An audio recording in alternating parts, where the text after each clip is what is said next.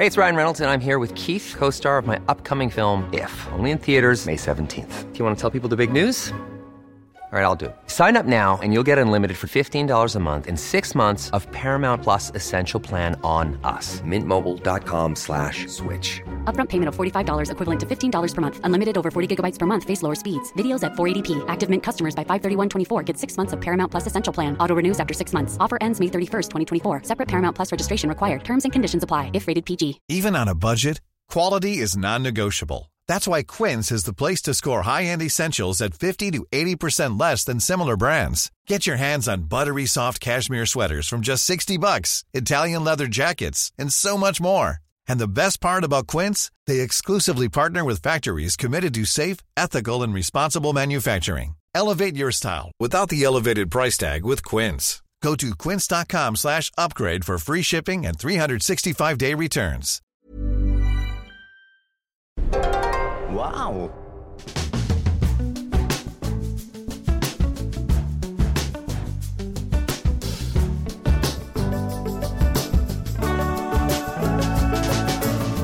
Hello and welcome to the Abroad in Japan podcast, probably the best way of learning about life in Japan without actually being in Japan. I'm your host, Chris Broad, and we're joined, as always, by London's top Japan enthusiast, Mr. Pete Donaldson. Pete, how you doing? Not too bad, Chris. Obviously, I am the top Japan enthusiast, and now I have a certificate to prove it, thanks to one of your kind listeners. Yes, we one of you guys created a bespoke, wonderfully handcrafted and laminated certificate of Japanophilia, which sounds absolutely dreadful when you say it out loud, but it's impressive. We need to get a photo of that on your Twitter, Pete, so we can share that magical moment with the world. But check out Pete's Twitter or my Twitter in the next day or so, and you will see it. Happy Pete Donaldson clutching his certificate of Japanophilia certificate. I like the idea that I'm clutching it. You make me sound like a little raccoon or something eating a waffle. What does it say on it? Do you remember? I can't remember. It just said certified Japanophile. It was, you know that scene in Parasite where the younger teenage daughter falsifies some documents from a university. It looked that good. Brilliant. Where have you put it? Where are you going to put this? You've waited 2 years for the certificate. So I know. Where can it possibly go? Well, I'll level with you, Chris. I've still got a lot of washing to do from my Japan trip that ended not a week ago. So it's still in my case. To be honest, I've not opened my case to witness the horrors of my dirty pants. Haven't you been back like 2 or 3 weeks now? I've been back for 2 weeks. Yes, that is true. But your washing is still sitting there, festering away. I'm a busy man. I'm a busy man. Gosh darn it! Oh, but my Lord. I think it's worth sort of reminding people what actually is happening here. If this is the first time you ever heard the Abroad in Japan podcast, I'm in London, Chris is in Japan, and every single week, without fail, for the last 2 years, we've been recording a podcast about Japan, life in Japan, what Chris is up to, what the Japanese people are up to, what's in the news in Japan, and what I've got to show for it is a lovely laminated certificate, and I, for one, think that is adequate payment. Although you have been cheating a little bit recently by coming to Japan for like 2 weeks. And, obviously, I was with you back in the UK as well. So it's been a weird year so far. Having really you break has. the fourth wall, so to speak, and join me on my fishing trips in North Japan, or sitting in the 80s bar in Sendai, living the high life. Well, since I've been back, I edited a little video of my own. I've decided I've given up being a clickbait Japanese vlogger, and now I'm going to be one of those guys who reviews premium airline experiences. We all watch them. We all pretend we don't, but they're always sort of investment bankers who are going from Australia to Hong Kong, or Hong Kong to Doha, or Doha to England / Frankfurt, and we watch them and we love the plush seats they all sit in, and they really are fantasy fodder for a lot of us men of certain ages. Well, let's just do a quick recap, because you might recall, ladies and gentlemen, about a year ago, Pete Donaldson launched his very own YouTube channel, and he made a video called 50 Things to Do in Japan. Am I right? I think so, yeah. And then the video, did it go viral? No, it didn't, did it? But no, I mean, you helped me with your much larger YouTube following. Do you know how many subscribers you've got now? Didn't we say 20? Did we say 20,000? I think we said 20,000. No, you don't. You don't have 20,000. I thought subscribers. that's what you said. I don't know how to. I don't know how to look at an it. Extra zero. Oh, sorry. I thought you said that I had 20,000. Sorry. I don't Maybe bloody know, do 20,000 I? views. Oh yeah, But there you 20,000 go. views, 2,000 subscribers. That sounds about right. That was the last one. Sorry, apologies. And then you've just followed it up with and it's a 3-minute video of you.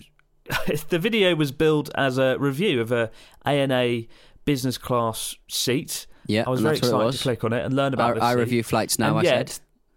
the majority of the 3-minute video is you reviewing a range of rice cookers at Tokyo Haneda Airport. Why, Chris? A little bit misleading. Why, Chris, are there so many rice cookers available for sale at Tokyo Haneda Airport? Now, these are full-size rice cookers, and there must have been about 20 of the buggers.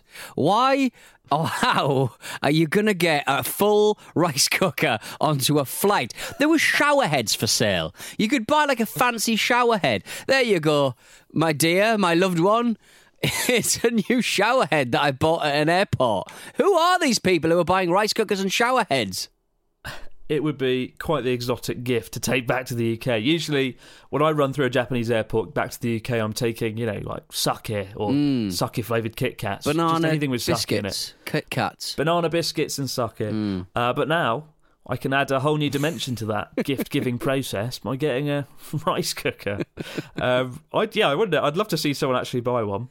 But it was an interesting review. We didn't see too much of the seat itself. No. How was we talked about it last week, how much you love this seat. If you do want to go and check it out, what's the title of the video, Pete? And what's the name of your channel? Because you've changed it again. It used to be called Travel Clickbait Farts, and now it's called I Review Planes now. I've vault fast. I've changed up my my YouTube, so now I review planes. I think every year I'm going to do a video because that's the regularity of the videos I've released so far, and it's just going to be me changing my channel every year to something a little bit different and a little bit more stupid. So I think it's called I Review Planes now. I Review Planes now. An absolute master of branding there. Changing the name once a year and releasing a video once a year. Well done. Like PewDiePie. Pat yourself on the back. And maybe it's a good thing you are in the podcast game and not a YouTuber. It's I would probably question for the best. if that would work. I'd probably start rewriting the rules, Chris. I'd probably start rewriting the rules, mate. Yes, it would certainly be an interesting experience to witness what would happen. I would actually quite be curious to see what would happen if you did start a YouTube channel and run with it. But there you go. Speaking of running from it, you did run away just in time from the coronavirus before that all kind of took off, didn't you? That is a big thing going on at the moment here. A lot of you guys listening in have been sending us questions about the coronavirus this whole week, this whole month. And while we did cover it extensively in last week's episode, and I would advise you to go back and have a listen because we talked about how it's affected Japan in so many different ways, not just economically. Obviously, there's been a 40% drop in tourism, given that 30% of Japan's overseas tourists come from China. Yeah. But also, what else happened? Yes, flu. We had the number of cases of flu dropped as well, right? Do you remember that, Pete? Is that just? Oh yes, that's right. Because people are obviously wearing masks more, so people are getting flu less. Probably people were getting involved in the flu vaccine as well.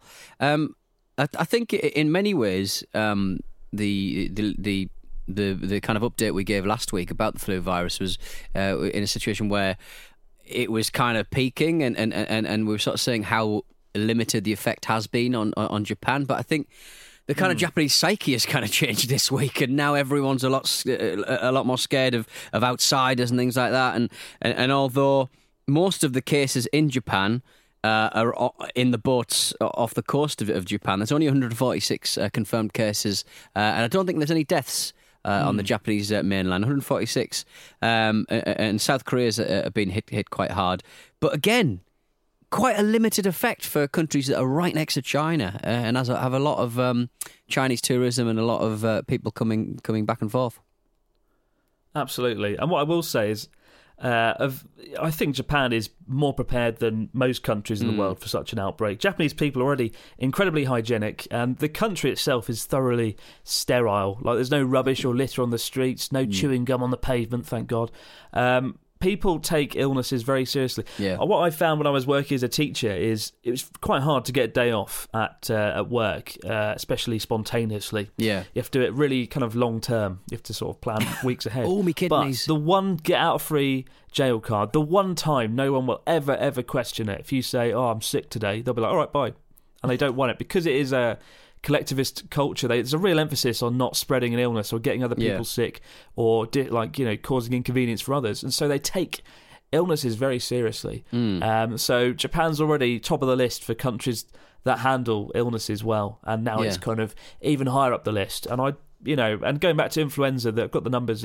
Last year there were 129,000 cases. This year, just 44,000 as a result of people changing their kind of habits, washing their hands more, wearing masks, avoiding crowds. And I was in Tokyo just a few days ago, and I did notice a huge drop in the number of tourists and in just crowds in general. Usually, when I get through Tokyo Station, and it's a nightmare. You've probably passed through Tokyo Station before, Pete. It's chaos, isn't it?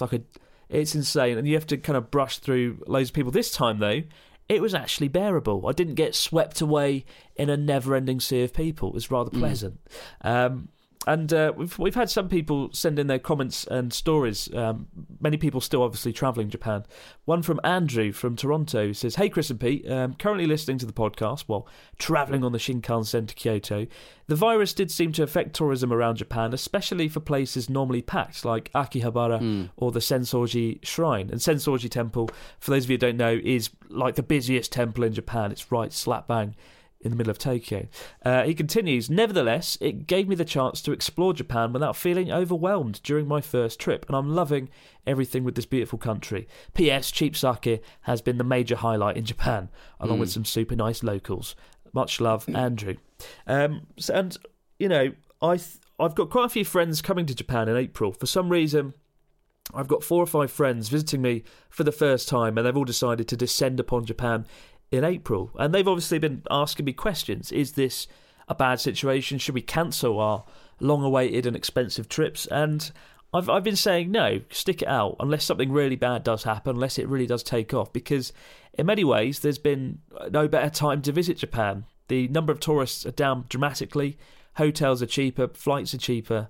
This is a kind of a once-in-a-lifetime moment to actually visit Japan potentially. Yeah, what are your thoughts on that, Pete? It's kind of it's a double-edged sword. Obviously, the coronavirus is incredibly serious, but on the other side, the mania that comes along with it, perpetrated by a lot of newspapers and a lot of media organisations, is problematic and frequently quite racist. You've got people being attacked in the streets in Chinatown, in places like London. I'd make the point that I came back from Japan a week and a half ago, probably at the height of the coronavirus outbreak, and my friend who went to Venice at the weekend, he's having to be quarantined or self-quarantined because he came back from Italy. So the BBC, the government is reporting that anyone coming back from Italy, anywhere north of Pisa, should self-quarantine for a week. Wow. So it's kind of there are different government advice. There's different government advice going around. Different governments are dealing with it differently. But yeah, that's apparently the report out of Italy, and I would say it's an excellent time to visit Japan. I don't know how insurance works. I don't know how health insurance would work, but I imagine you would be covered if you just get a general insurance. I imagine the travel insurance hasn't updated to include coronavirus specifically, but I think health insurance that would be covered in a blanket health insurance policy. Depending on who you go with. Well, yeah, absolutely. Well, so I would say the big question is, should you still visit Japan in the next few months if you have got a trip planned, or if you're thinking of planning a trip? I would say if you've already got a trip planned, go ahead with it. Do it. I think it'll be fantastic.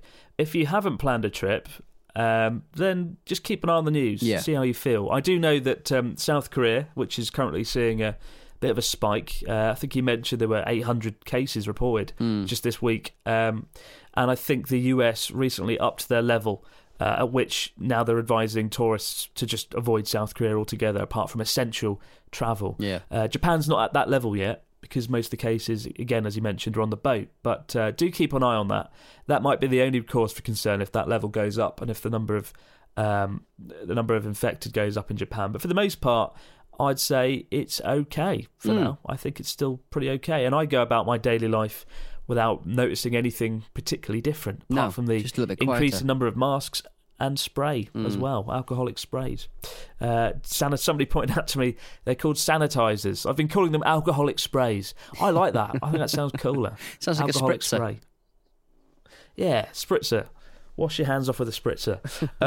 But fear does often bring out the very worst in humanity. And there was a story this week, as a result of the coronavirus, a ramen shop in Tokyo, in Ueno, not too far from the aforementioned Sensoji Temple, decided to become a Japanese-only ramen shop. They put a sign out the front saying, from today, as measures against coronavirus, my restaurant is Japanese only. I have a responsibility to protect my family, employees and regulars to my store.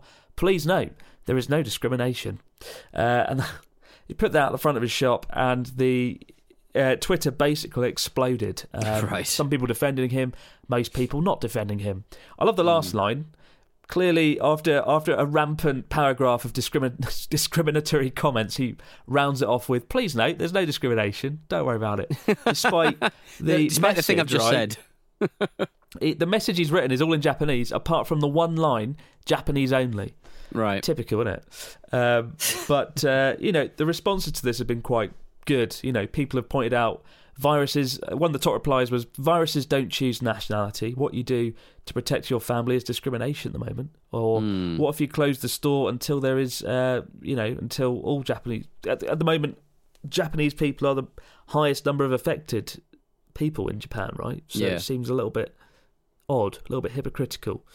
There was a great Pandora's box. There was a great little sign in a I think it's the Ninja Castle or a Ninja Castle. I mean, you know, these kind of like, we're not talking a UNESCO heritage site, but like there'll be like a little castle and they'll say it's a Ninja Castle where all the ninjas hang out. There was a lovely little sign that was outside that in one of the towns in Japan. Eliminate corona discrimination. We welcome everyone, so foreigner and of course Chinese too. The bad thing is the virus, not you, who came to Japan. So come with peace of mind. Ninja Castle. I would say that ninjas do protect themselves quite well from airborne toxic viruses because they are dressed like ninjas, so they would be relaxed about the situation. The heartwarming philosophy of the ninja. Yes, exactly. That is a nice story. That is a nice story. This guy's not the only person. There was a candy shop that banned all Chinese customers altogether last month over coronavirus fears. What I would say is, I don't really bear this man any ill will. I'm sure he's just a nice, normal person. He released a video kind of trying to defend himself as to why he's done this, but it didn't work, really. He just came off looking like a bit of a dick. But I understand, there's a lot of fear and paranoia around this subject, and I feel a better course of action would have just been to do as the Ninja Castle did, and just sort of say, if you've been overseas or if you're feeling a bit ill, be vigilant and maybe don't come in, something like that, rather than opening up this Pandora's box of shit, as I like to call it. I don't even know what that means. No Japanese, right? Japanese only, sorry. I always find, what does that mean if you're kind of mixed race Japanese, where if you don't necessarily look Japanese, because only one of your parents is Japanese, would you then be turned away despite being born and raised and fluent in Japanese? I don't know. Well, that's the thing, though, isn't it? I mean, just a nightmare, isn't it? But the Japanese can travel as well.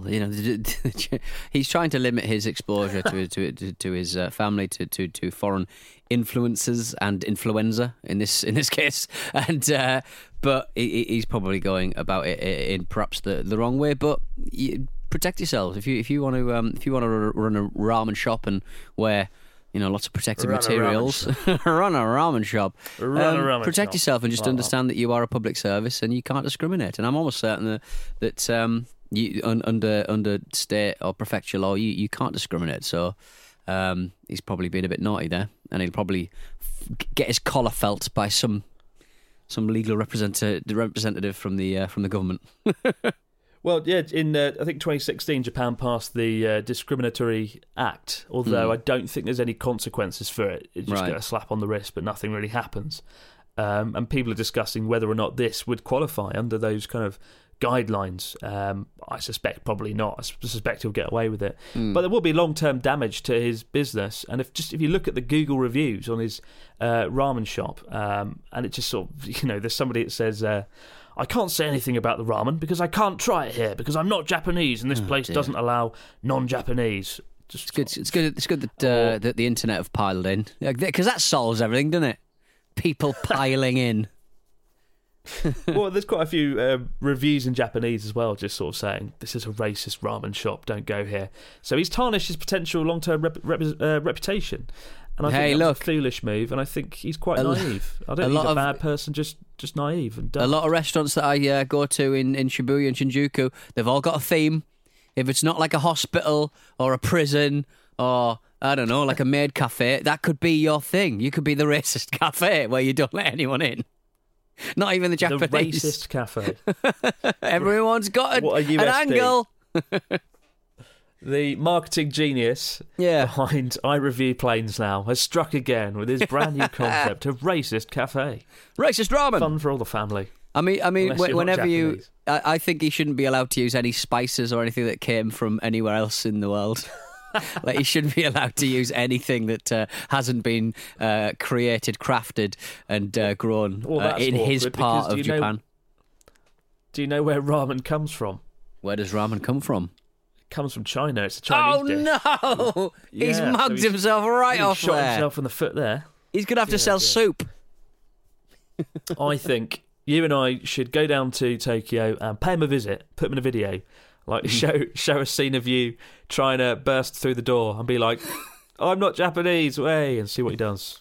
He would be terrified. Like you bursting in, swinging a rice cooker around. Rice cooker. I'll cook my own food. Oh boy! Oh dear! There you go, silly devil. Oh. Yeah. But hopefully, he's a one-off. That's a one-off situation, and the candy shop, admittedly, that banned Chinese people, but not really. It's not a widespread thing. That is a rare case study, of course. I don't think that reflects on most Japanese people. I don't feel like it has unleashed a wave of racism here. I think it's a bit of an outlier, a bit of a rare situation, but. Yes, hopefully he sees the error of his ways and reposts a video about that. But hey, it's Ryan Reynolds, and I'm here with Keith, co-star of my upcoming film, If, only in theaters May 17th. Do you want to tell people the big news? All right, I'll do it. Sign up now and you'll get unlimited for $15 a month and 6 months of Paramount Plus Essential Plan on us. MintMobile.com/switch. Upfront payment of $45 equivalent to $15 per month. Unlimited over 40 gigabytes per month. Face lower speeds. Videos at 480p. Active Mint customers by 531.24 get 6 months of Paramount Plus Essential Plan. Auto renews after 6 months. Offer ends May 31st, 2024. Separate Paramount Plus registration required. Terms and conditions apply if rated PG. When you drive a vehicle so reliable it's backed by a 10-year, 100,000-mile limited warranty, you stop thinking about what you can't do and start doing what you never thought possible. Visit your local Kia dealer today to see what you're capable of in a vehicle that inspires confidence around every corner. Kia, movement that inspires. Call 800-333-4KIA for details. Always drive safely. Limited inventory available. Warranties include 10-year 100,000-mile powertrain and 5-year 60,000-mile basic. Warranties are limited. See retailer for details. This show is sponsored by BetterHelp. In our daily lives, we all carry around with us different stressors. They can be big, they can be small, and sometimes we might not even realise that we're carrying them around with us. But if these feelings stay bottled up, they can start to affect us negatively, which is why having a positive outlet for discussion can be such a valuable tool for your well-being. Therapy can be a perfect outlet for your inner stressors. It's a safe space to get things off your chest and to figure out how to work through whatever's weighing you down. Sometimes just speaking things out into the open can be such a great release of inner tension, so you can spend less time stressing about the issue and more time figuring out how you can overcome it. So if you're thinking of starting therapy, give BetterHelp a try. It's entirely online and designed to be convenient, flexible and suited to your schedule. Just fill out a brief questionnaire to get matched with a licensed therapist and switch therapists at any time for no additional charge. Get it off your chest with BetterHelp. Visit betterhelp.com/Japan today to get 10% off your first month. That's BetterHelp, HELP.com/Japan. Let's now turn our attention to Speedy Vocab, Speedy Japanese, and let's learn the word for discrimination, given how we've just mentioned it so thoroughly. Do you know what the word for discrimination is in Japanese? To discriminate. I don't actually, but I've got a feeling to make it work properly, we'll have to add the suffix suru, like everything else. You're getting good at this. Yeah. Yes, the noun for to discriminate is sabetsu. So if you put suru on the end, sabetsu suru, that means to discriminate. Sabetsu suru. Sabetsu suru. Sabetsu suru. Sabetsu suru. And if you want to, admittedly, this is a tough word this week. It's so long, not even I know if I can say it. But discrimination against race. Right. You take the word sabetsu, and in front of that you put jinshu, which means race of people. So jinshu sabetsu. Jinshu sabetsu. And that means discrimination against race. Well, it's like egresu jin desu. Egresu jin desu is English person. Jin is person, isn't it? Yeah, good. There you go. There you go. Yes, you are getting good at this. Yeah, jin, person, shu means kind of variety. So jinshu, kind of race of people, variety of people, sabetsu, to discriminate. And the guy in question, I think his name was Kin-chan, the happy owner of the ramen shop, who is a racist. He used the word kazoku, and I've just given the game away. He used the word family in his tweet, and now I've told you the answer to that word. I have to look after my kazoku. I think you already knew that, though. You probably knew that. I didn't actually know. Kazoku. Okay. Kazoku. No. There you go. Kazoku. Yes, family. Yeah. Good word to know.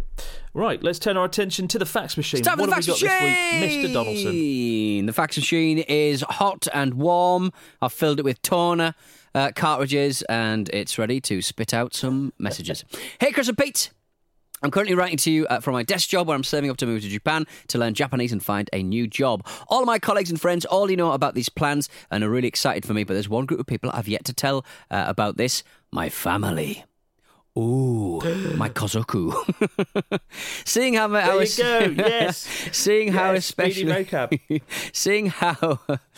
especially my parents and grandma responded very nervously to me announcing I'm going on holiday there for a month last summer, I'm afraid they're going to be even more worried when they learn about my plans to live there. How did you tell your family you were moving to Japan, Chris? Do you have any tips on how to handle telling them I'm planning on moving to a country I've only been to once? Thanks in advance, Emil from the Netherlands. Oh, I'd leave off telling them for the next few weeks, to be honest, Emil. Yeah, don't tell them now. Bloody hell, could be a worse time. I'm so happy the word family came up in that, and we could use kazoku. I wonder if any of the other questions in the podcast have sabetsu, if they have discrimination this week. But hopefully not. On the subject of moving to Japan and telling your family, I think my family didn't believe me.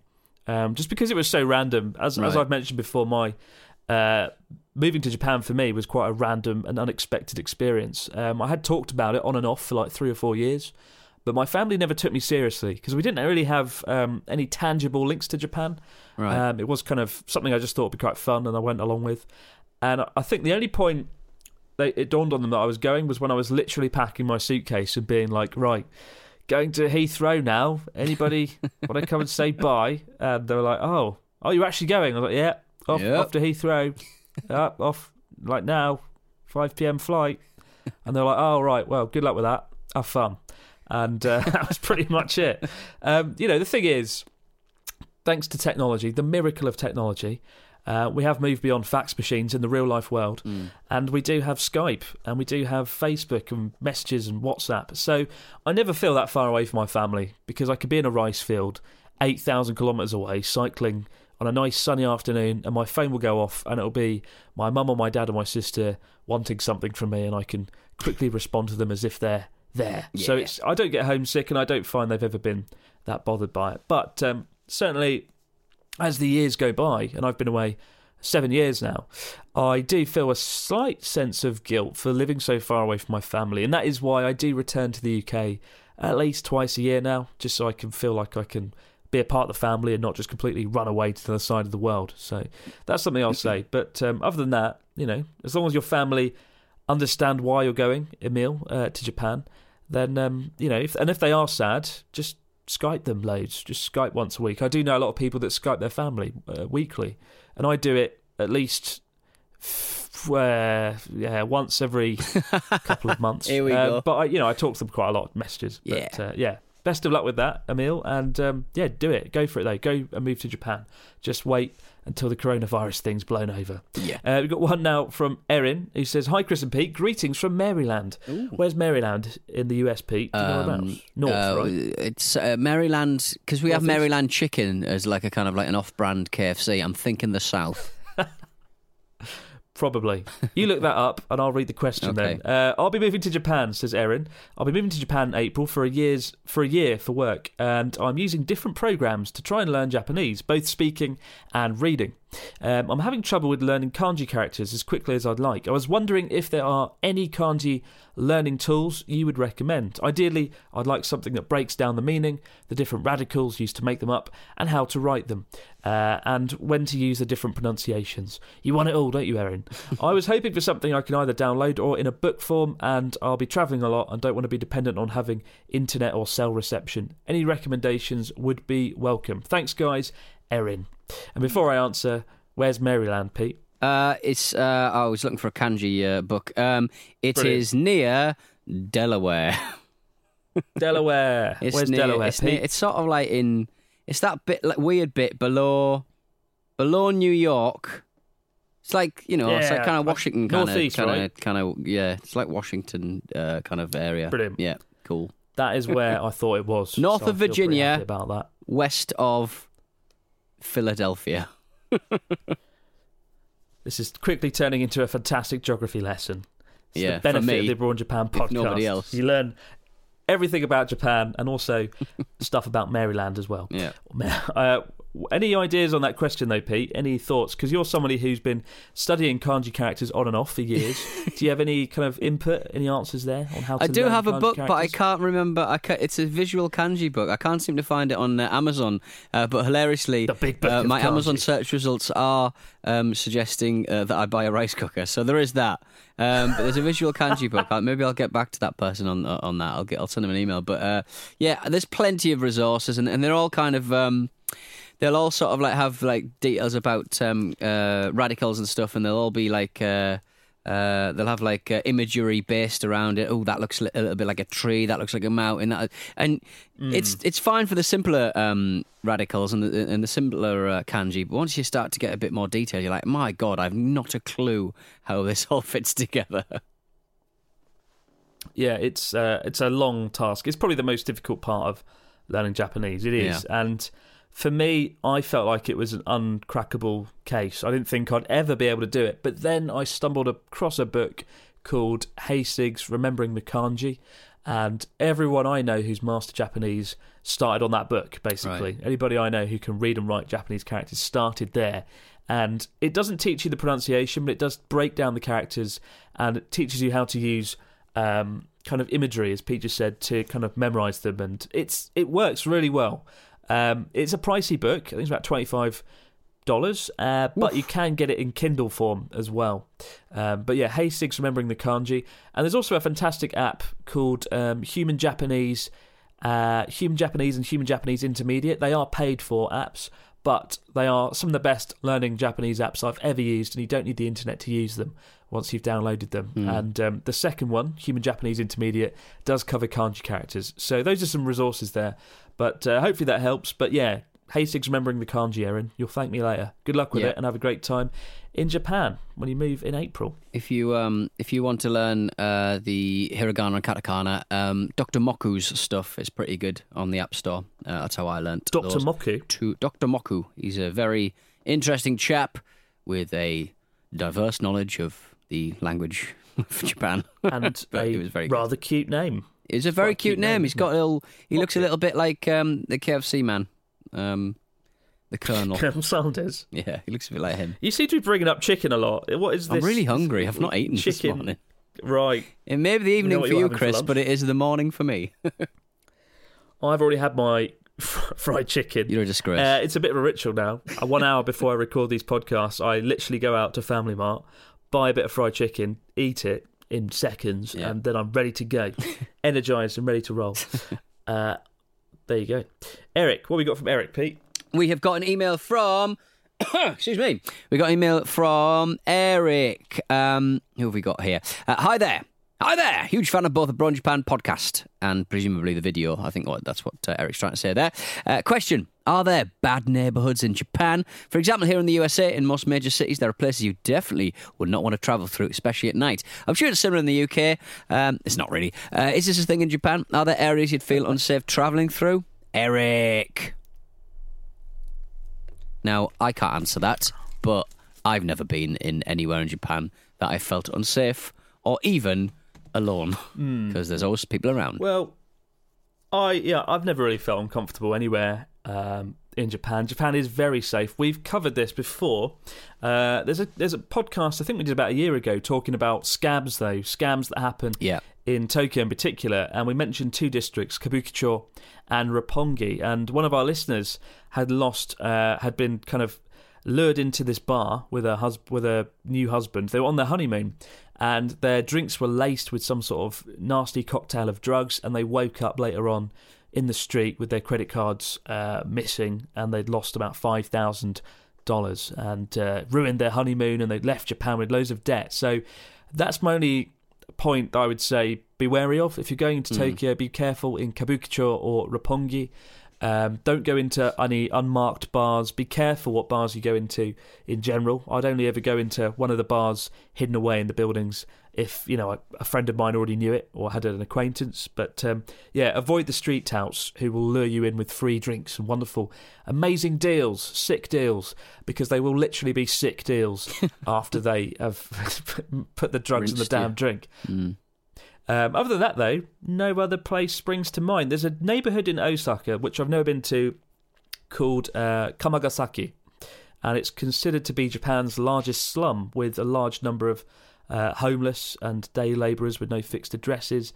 It's avoided by a lot of the locals, but popular with tourists due to cheap accommodation. But that one always comes up, but I don't think it's dangerous. I think it's just an unfortunate neighbourhood full of homeless folks. But other than that, Kamagasaki, Kabukicho and Roppongi, everywhere else in Japan is pretty safe. And it's nice to live in a country where you don't have to look over your shoulder at night in certain districts and certain neighbourhoods. It's one of my favourite things about Japan. Indeed. Got one from Shane. It says, "Hi Chris and Pete, love the podcast. Your podcast helps wake me up every morning while I'm driving to work at 4:30 a.m. Bloody hell, Shane, you are a legend. Well done. Pete and I did that 2-3 weeks ago, didn't we, Pete? We went fishing off the coast of Sendai. We did, and it was horrific. It's not a great. I survived. It's not our time of the day. I think that's fair to say, is it, Chris? No. 4:30. No. I'd need way more than a podcast to survive that drive to work. Lots of coffee, probably, and fried chicken. But Shane says, my wife and I are bringing our two daughters, 6 and 4 years old, over to Japan for 2 weeks in early October this year. This will be my third time coming over. We plan on staying in Tokyo for 6 nights in an Airbnb apartment, and I was wondering where the best area to stay would be. Keeping in mind, we'll plan a day in Shibuya and Shinjuku. Will probably be a day at the Tokyo Dome to watch the baseball and take a trip to Odaiba, and more than likely 2 days at Disneyland. Whoa, sounds like a good trip to me.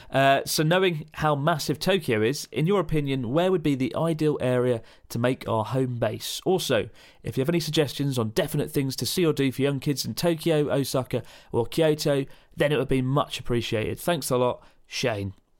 I'm going to hand that one over to you, Pete. 'Cause you love Airbnb and you love things. You're quite a youthful individual. I'm sure you know things that kids would like. Well, yeah, I mean, I would probably hang around sort of Harajuku. There's a great toy shop called Kiddyland, I think it's called, in Harajuku, which the kids would love. Kiddyland. That I've been in several times, and it's like a little Hamleys.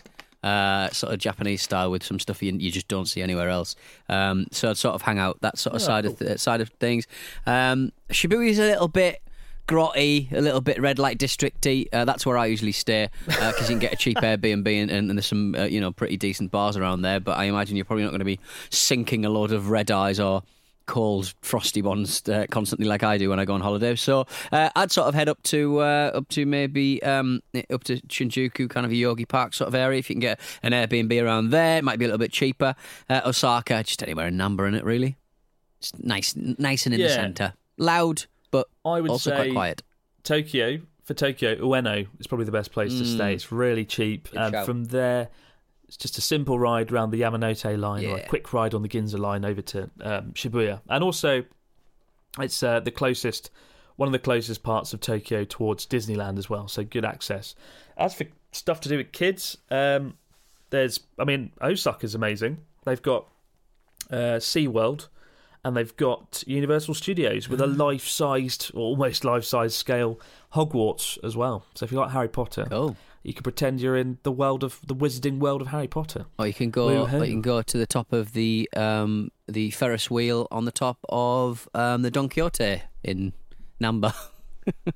Oh my God! Did I do that with you? Or no, you did that with someone else. God damn it! And I wanted to go up there, but I got distracted by the hot sweet potatoes they sell.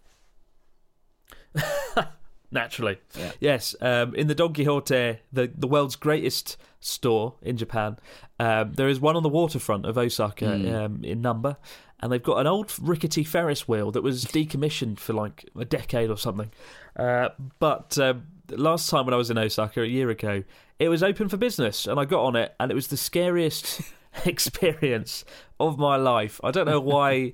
That Ferris wheel was a bit creaky and a bit dodgy, but the view over Osaka was amazing, and that would be quite a fun thing to do. Do that, go up there, have a great time. It's not that rickety, but it's terrible. No, I remember how scared I was going around it at one point. I was with two other guys, and they were both pretty uncomfortable as well. It wasn't fun. But do that, have fun though, Shane, and have a great time in Japan with your kids. Lovely. We've got one from Betu. I'll let you read that out. I'm going to take a sip of water. Oh, well, don't do it on mic. Hi, Chris and Pete. I've been following your Chris channel ever since the first video about your partner with Jesus sandals, and I'm loving the content. Keep up the good work. A few weeks ago, I got selected as a fellow to the Awaji Youth Federation programme to revitalise the Awaji Islands starting this April. My knowledge about Japan is made up of watching anime and YouTubers. How can I better prepare myself, and what should I do after I get there? Thank you. Yours lovingly, Betu. Where is Awaji Island? Awaji Island is just off the coast of Kobe. So you've got the really big, one of Japan's biggest bridge actually goes from Kobe over into Awaji Island. And I did feature it in a video called Japan's Greatest Castle, set in Himeji in Kobe. But it's an incredible bridge, but you'll get to go over that, Betty. That'll be the first thing you do. You get to go over the giant, awesome bridge. And Awaji Island, I've been there once. I remember there was a monkey park, because everywhere in Japan needs a monkey park, doesn't it? Your favourite, Pete. Yep. But that's a good question. How can I better prepare myself, and what should I do after I get there? Pete, you've just come to Japan. What did you do after you got here, and how did you prepare yourself? I bought a couple of masks, got on the Shinkansen, went to Niigata. How can you prepare yourself? I don't know, man. Like, just relax, have a lovely time. Hang out in Kobe, because obviously you're going to be on the island, but I mean the city is Kobe, so just have a couple of nights out there. That'll be a lot of fun, and then chill out for the rest of the time on your island and work hard, revitalise it. I don't know how you revitalise something. It sounds a bit churchy. Is that like a church thing? Is that what's going on? I don't know, but I like the advice of work. I love the line. Work hard, play hard, man. Work hard and revitalise something.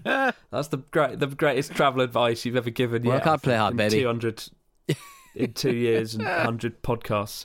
My advice, Betu, is try and have a night out in Osaka and Kobe, because they are just on your doorstep. I think there's a boat that goes over from Awaji Island straight over to Osaka, and you can see Osaka from Awaji Island, given it's just across the Osaka Bay. But I would actually learn some Japanese, given you're going to be doing some serious work.